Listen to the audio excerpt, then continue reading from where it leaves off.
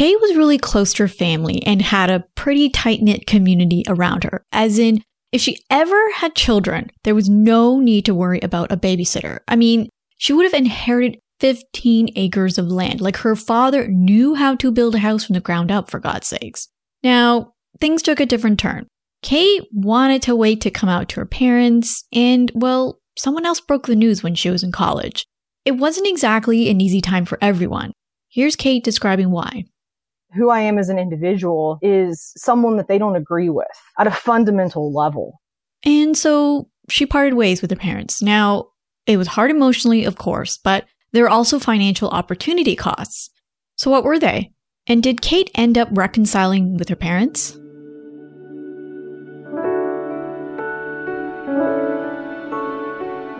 Welcome to Beyond the Dollar with me, Sarah Lee Kane, where we have deep and honest conversations about how money affects our well-being. Cait Howerton, a financial counselor and coach, comes on the show to talk about the time she left for college and then her parents found out that she was lesbian. She chats about how she was still able to afford college, what the true costs were for her after she came out, and how her money relationship has changed since fully becoming part of the LGBTQ community. Now stick around to the end where I distill some takeaways from our conversation, including why the number in your savings account may be more complicated than you think. Now before we get started, I do want to let you know I created a new guide on emotional spending, which is a part of kicking butt in your financial life. It gives you some quick solutions you can do right now, plus a few techniques that'll help you manage those pesky emotions over the long term. You know, like when you're tempted to blow $700 on a robotic pool cleaner. To grab the guide, please head over to beyondthedollar.co/spending. Now, get ready, grab a seat, and let's go beyond the dollar.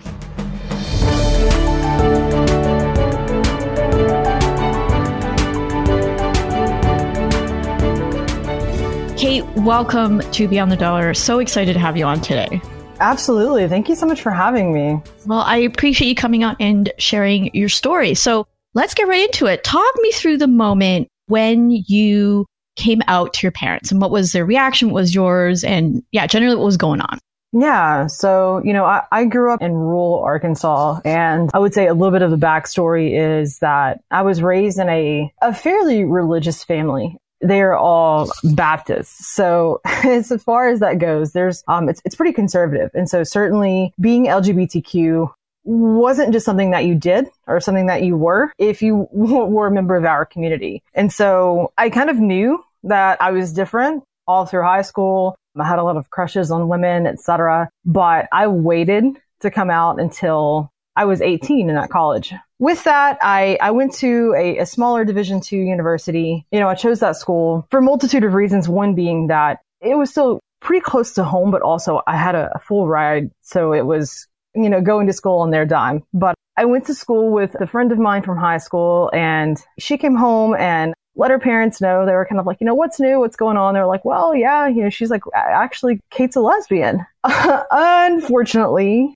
her stepmom cuts my dad's hair. So for me, it was one of those situations that I actually wasn't ready to come out. And it wasn't a conversation that I got to have with my parents directly. That night or the next night, I got a call from home, and my parents didn't take it well. And for sake of their protection, because we have since really worked on that relationship over the years, I won't kind of dive into the exact specifics of that conversation, but in the least, it went really awfully. And so kind of the aftermath of that is the next, 3-4 years, all during undergrad, it was pretty tense. And I went from a relationship of really being incredibly close with my parents to not really wanting to be in the same room alone. And so that's a little bit about kind of like that overall coming out story. So I know you mentioned you waited till you were 18. So was that partially so that when you did go off to college, you're able to feel more yourself and able to express yourself a little bit more? Whereas if you were still home, it might have been a bit more difficult? I don't know that it was really even given that much thought, because there was so much social influence within religion there that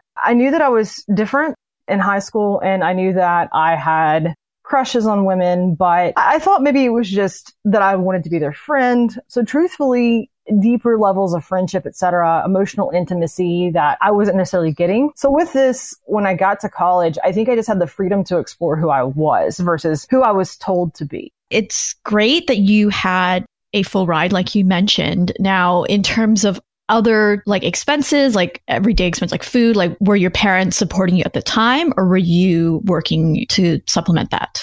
You know, my parents were really, really good about, while in high school, making sure that I had essentially what I needed. But I started working when I was 16, and I worked 3 or 4 days a week, even if it's a school year, part-time. And so anything that I wanted, I took care of. Now, they would pay for like clothes typically a couple times a year right before school started, and maybe a few extra items in winter. But as far as going to college, my parents instilled a lot of values of education is important. So when I got to the point of actually being there, but when I say full ride, I had a stipend. I was being paid to go to college. So books, room and board, the whole kit and caboodle were covered, and I would get a couple thousand back each semester, and I would budget that. With this, I also still worked a part-time job while in school to cover anything extra. I had taken out a small loan to cover my car payment. I got a pretty reasonable one whenever I left to go to college. But yeah, so I would say 90% of what I was doing was on me. Right. So it sounds like you had a pretty good head on your shoulders in terms of allocating your money to make sure that you were basically taken care of, right?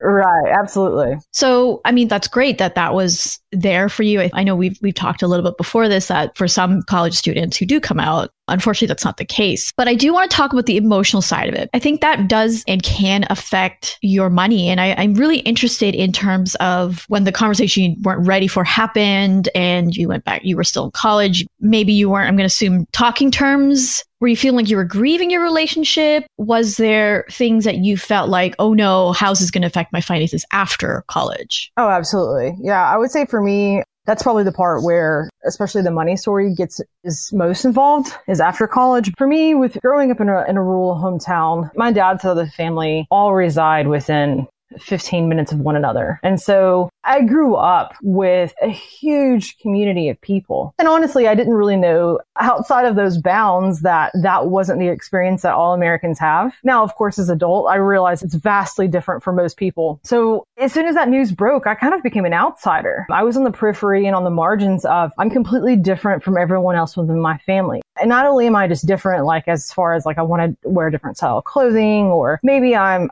looking at, moving away, and people don't necessarily do that from my hometown. I am who I am as an individual is someone that they don't agree with at a fundamental level. And so it brought up a lot of shame for me. If you or your listeners follow the Enneagram, I'm an Enneagram type 2. And so it's kind of rooted in the shame center, or the emotion center, which kind of brings up shame. And so I really struggled with that relationship because I received so much judgment and so much, condemnation from my family, my mother and father, that I didn't really want to go home. I didn't necessarily want to go to family events. And while they created distance, I also created distance for fear of rejection. And that was amidst during undergrad. And then post undergrad, when I'm looking at graduating, I'm like, oh my goodness, what's next? The recession had just happened in 2008. I graduated undergrad in 2012. So the market had started to pick up a bit, but really not to the extent just quite yet. And as I was making plans, what I wanted most was to be out of Arkansas. I wanted to be out of a place that was politically conservative, religiously conservative, and I wanted to go somewhere that I could just be me. But that really came at the cost of money. And that came at the cost of figuring out each of these next steps as far as moving, where to live. If I'm going to go to school or get a job, how will I support myself? All on the notion of, I may not have a backup plan. I may not have a safety net. And so really I became my own safety net. And so that it was a pretty big financial flashpoint for me that even now I'm 30 and it still influences that. If I don't have a particular number in my savings account, I'm going to freak out because I quote unquote can't take care of myself. Right. So it sounds like money really represents safety for you then. Oh, wholeheartedly. Yeah, absolutely. Did you decide to do postgrad studies basically because of the recession? Like you weren't sure what you were going to do, or was that for another reason? I think kind of both. I think I was kind of a young kid who didn't know what to do. I think this was also kind of the day and age where it was kind of a lot of people were talking about you're going to have a master's, that a bachelor's degree is essentially going to be just the next high school diploma. And that was kind of when that talk began. It was also just, I have no idea, and I know that student loans exist. So if a graduate degree, I have a couple more years to figure this out and a couple more years of kind of safety financially versus going out, trying to find a job, navigate that by myself, paying bills, so on and so forth. So at this point, did you take out student loans? I did.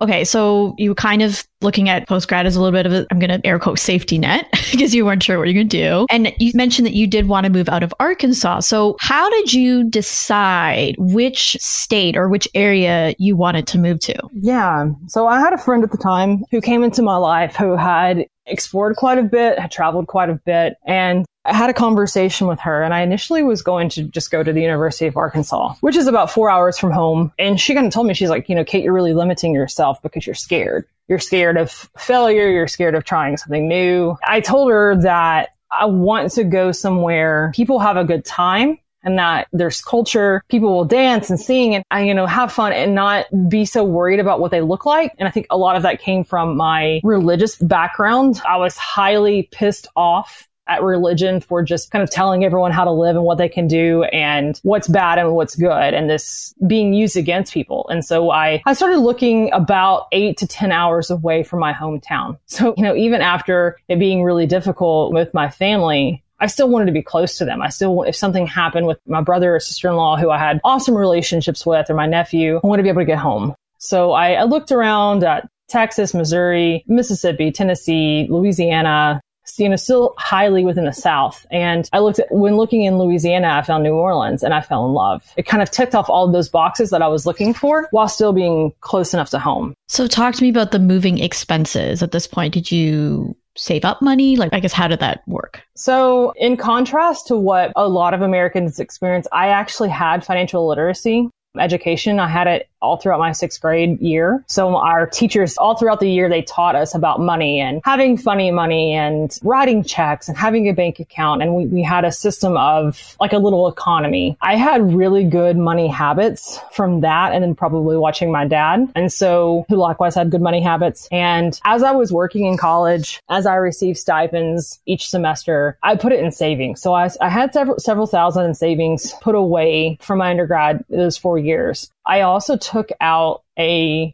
think it was like a $2,000 loan from a credit union. And so I knew about the power of personal loans and interest and so on and so forth. And so I did it as, I suppose it would be a title loan, but not like a title loan down the street, type place. The collateral was my vehicle. And so I paid it off. I think it was like $100 a month or $150 a month once I moved to New Orleans slowly. So I did it twofold. As one, to pad my bank account and have a little bit more in savings, as I moved down there, but two, to further build my credit. So that's kind of where I got started. I think I had like 4,000 initially in savings. I added another 2 to it and I went. Wow. That's amazing that you had financial literacy classes and you used it. I think that's amazing. And you're right that not many Americans have that experience. I do want to comment too that it sounds like it took a lot of self-reflection in order to even come up with those decisions. Like it sounded like, okay, well, I still want the safety net of a savings account, but I really want to move to New Orleans. So I'm going to figure out how to make this work. Yeah. Okay. So you moved, and then did you stay there after you completed your postgrad? Yeah. So I did my MBA, finished with my MBA, and I was there for a bit longer. I was recruited for a position in Atlanta, and I went and I hated Atlanta, and I swore that I would never go back.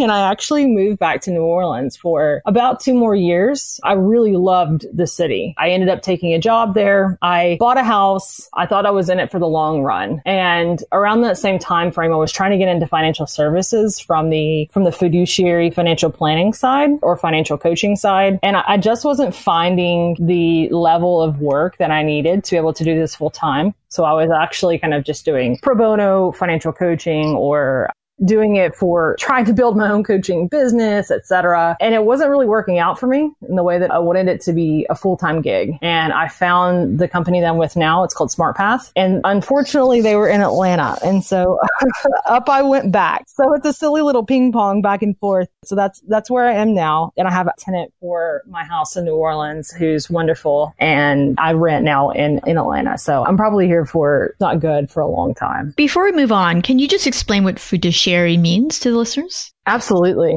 So fiduciary, which is FIDUCIARY, is a fancy word, which means always doing what's best for you as a client or, for your client. So we have fiduciary protections at the ERISA level, which is, the retirement and insurance level. So on 401ks, pensions, etc. But even within recent laws at the federal level, not all financial planners are guaranteed to be a fiduciary, which is so scary. But I wanted to make sure that I was working with a firm where everything I did, every bit of advice I gave was for the best interest of my client. Excellent. Thank you. Okay. So I do want to talk about the financial repercussions. I guess we can say even beyond, like you mentioned, post-grad. So yes, you had to move. You took out what you called a title loan. You put your car down as collateral. So obviously that was a consequence of that. But I do want to talk more about the opportunity cost. Like now that you're still fairly close to your family, but you're not close, like what would you say that had an effect on your money? I would say there's going to be a therapy cost. So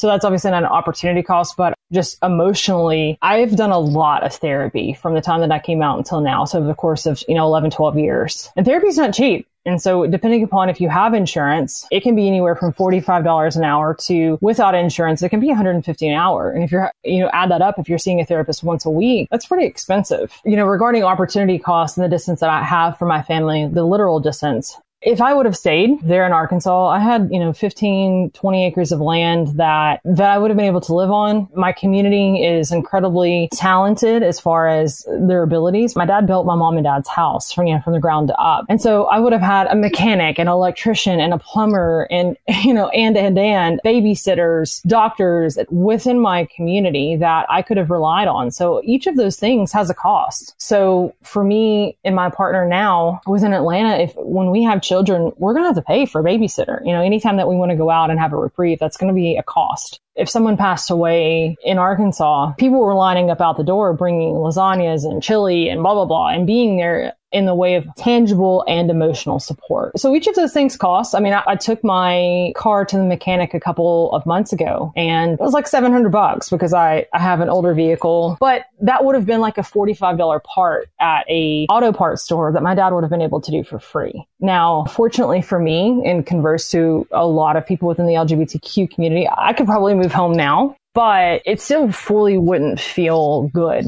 I would still be, on the margins and someone who's very, very different. Right. And so I know you mentioned at the beginning of the conversation that over the years that you've sort of come to terms with your parents. So how did that happen? And what do you hope in terms of a relationship with them moving forward? I would say that it was difficult for my parents. And I think it's difficult for a lot of parents that when their children come out, because parents have this idea of who their children are, who they'll become. And, even if they're not fundamentally religious or conservative, politically, there's still things that they hope for their kids to be. And so I wasn't that, I wasn't the girl in a dress and like bows. They likewise had to grieve the notion of me getting married to a man and being feminine and kind of being their Southern girl daughter. I broke that entire mold for them. So for several years, I think it was fear. I think it was for them, they had a lot of fear about my safety, a fear about my acceptance. I think that they probably felt like they failed as parents, especially within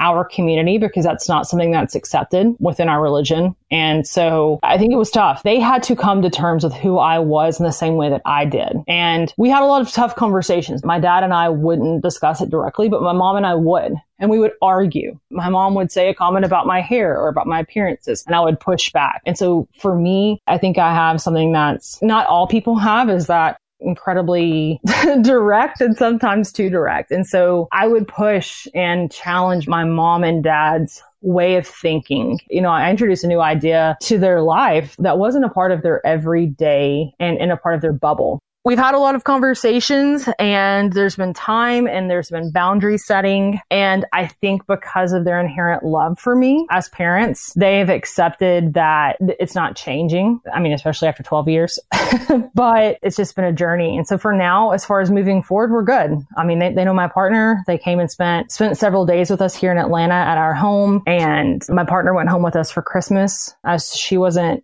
welcome to her family's Christmas with me. So they kind of told her that she could come as long as she didn't bring her girlfriend. And so she came home with me, and my mom had a stocking for her. And, my mom calls her and texts her and stuff. And so moving forward, I think it's probably tolerance, not full on acceptance or even affirmation of who we are, but nonetheless, they treat us with love. Wow. So throughout your whole kind of journey, figuring out your identity and all of that, what would you say is the biggest thing that you've learned about yourself and how you manage your money? I think the biggest thing that I've learned about myself is that I can do this, whatever this is. For a long time, I had a lot of attachment issues. And that kind of comes back to this theory within psychology called attachment theory. And it's about how we relate to our primary caregivers and the people that we primarily love. I was scared to be apart from my community. I was scared to be alone. And through kind of forcing myself to do new things and go new places and be in places where I literally don't know a soul, I've found that I have a lot of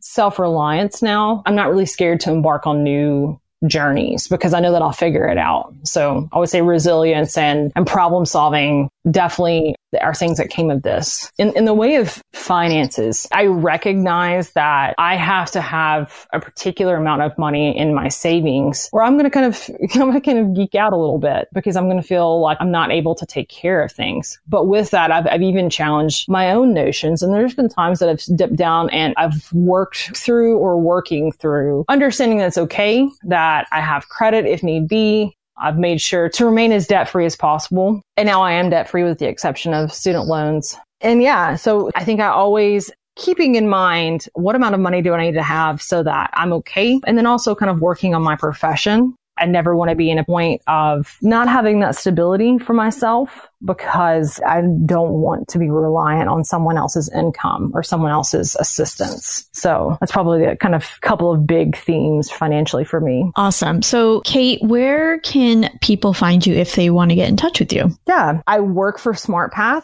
So you can find my work web is joinsmartpath.com. You can find me on Twitter. It's at Cait Howerton, and it's CaitHowerton, or on LinkedIn. Connect with me however, if you'd like to reach out. Cait, thank you so much for coming on Beyond the Dollar. Of course. Thank you so much for having me.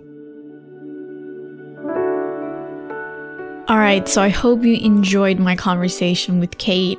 Just some really wonderful insights. And I really just appreciated and admired how much empathy she had for her parents. So if you recall that part of the conversation, she really was just talking about the idea of her parents are human. They have fears just like all of us. And when you do something or you are something, whatever you want to interpret as, and it's taking them away from everything they know, it's obviously going to scare them and they're going to react in certain ways. It doesn't mean they love you any less. It really does have to do about them. Now, of course, it affects you, right? With Cait, she may not be able to inherit the 15 acres of land. She doesn't have a babysitter. She was talking about she could have just only spent $45 on a car part. Instead, she paid $700 to get her car fixed. So those are real costs financially from being away from your community and not being accepted in whatever facets of your identity that would be. So I really liked the insightful comment that Cait had mentioned about the idea of her parents really grieving the notion of Cait not being what they thought or who they thought she was going to be. And I think ultimately, speaking with a lot of people from the LGBTQ community and even just growing up in the way that I did, and it just seems like I think parents really just ultimately want what's best for us.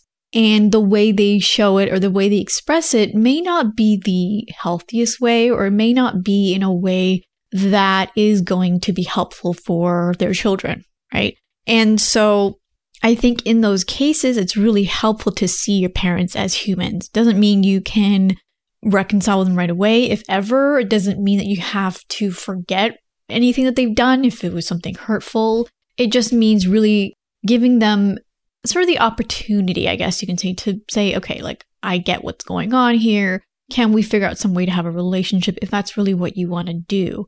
And I think the other thing that the theme that kind of kept coming up over and over again when I was talking with Cait, it's the idea of money is a way to express who you are. So I think the term money provides freedom is a really great kind of general description of it. But I think in this case, freedom really meant the idea of like, I can just go and be who I am and not really worry about the repercussions. Now, for some people who are financially dependent on their parents or financially dependent, let's say, on a relationship, it may be a little bit more difficult to come out, to walk away from a relationship, to do certain things because of the limitations of their financial situation. Maybe they can't afford to move out of their home. Maybe you are a college student that is relying on your parents to pay tuition. And if you come out now, you're going to lose that. There are so many things that money can provide. And I think ultimately it's this idea of, again, freedom, being able to express who you are. And I do have a lot of empathy and sympathy for people who are in those positions. And going back when I mentioned the intro that we're going to talk about the idea of your savings account, I think what Cait was really illustrating is really interesting. And I think very common in that this number in your savings account represents something more than the amount of money in the bank. In her case, it represents the idea of like, can I take care of myself? I have no safety net. I am my own safety net. I can't really go back to my parents. It's just not a possibility. I know I personally related a lot to that. I think I'm in a similar position in terms of the fact that I am my own safety net. And whether or not that's really true is just a story that I have in my head where I need a huge savings account or a huge amount in my savings account because I'm not going to feel safe, right? For you, it might be other things. Maybe a lower amount in your savings account is fine because you're really confident in the idea of you being able to make money on a whim, right? And so my challenge for you, if there's nothing that you can take away from this amazing story, is to think about how much money it will take for you to feel safe and why is that? And only you can really provide that answer. Now, for example, my reason why a huge savings account is going to make me feel safe is quite different than obviously what Cait's is, and it will be different from yours. So I'm really interested in hearing that. You can definitely find me on Instagram at Beyond the Dollar.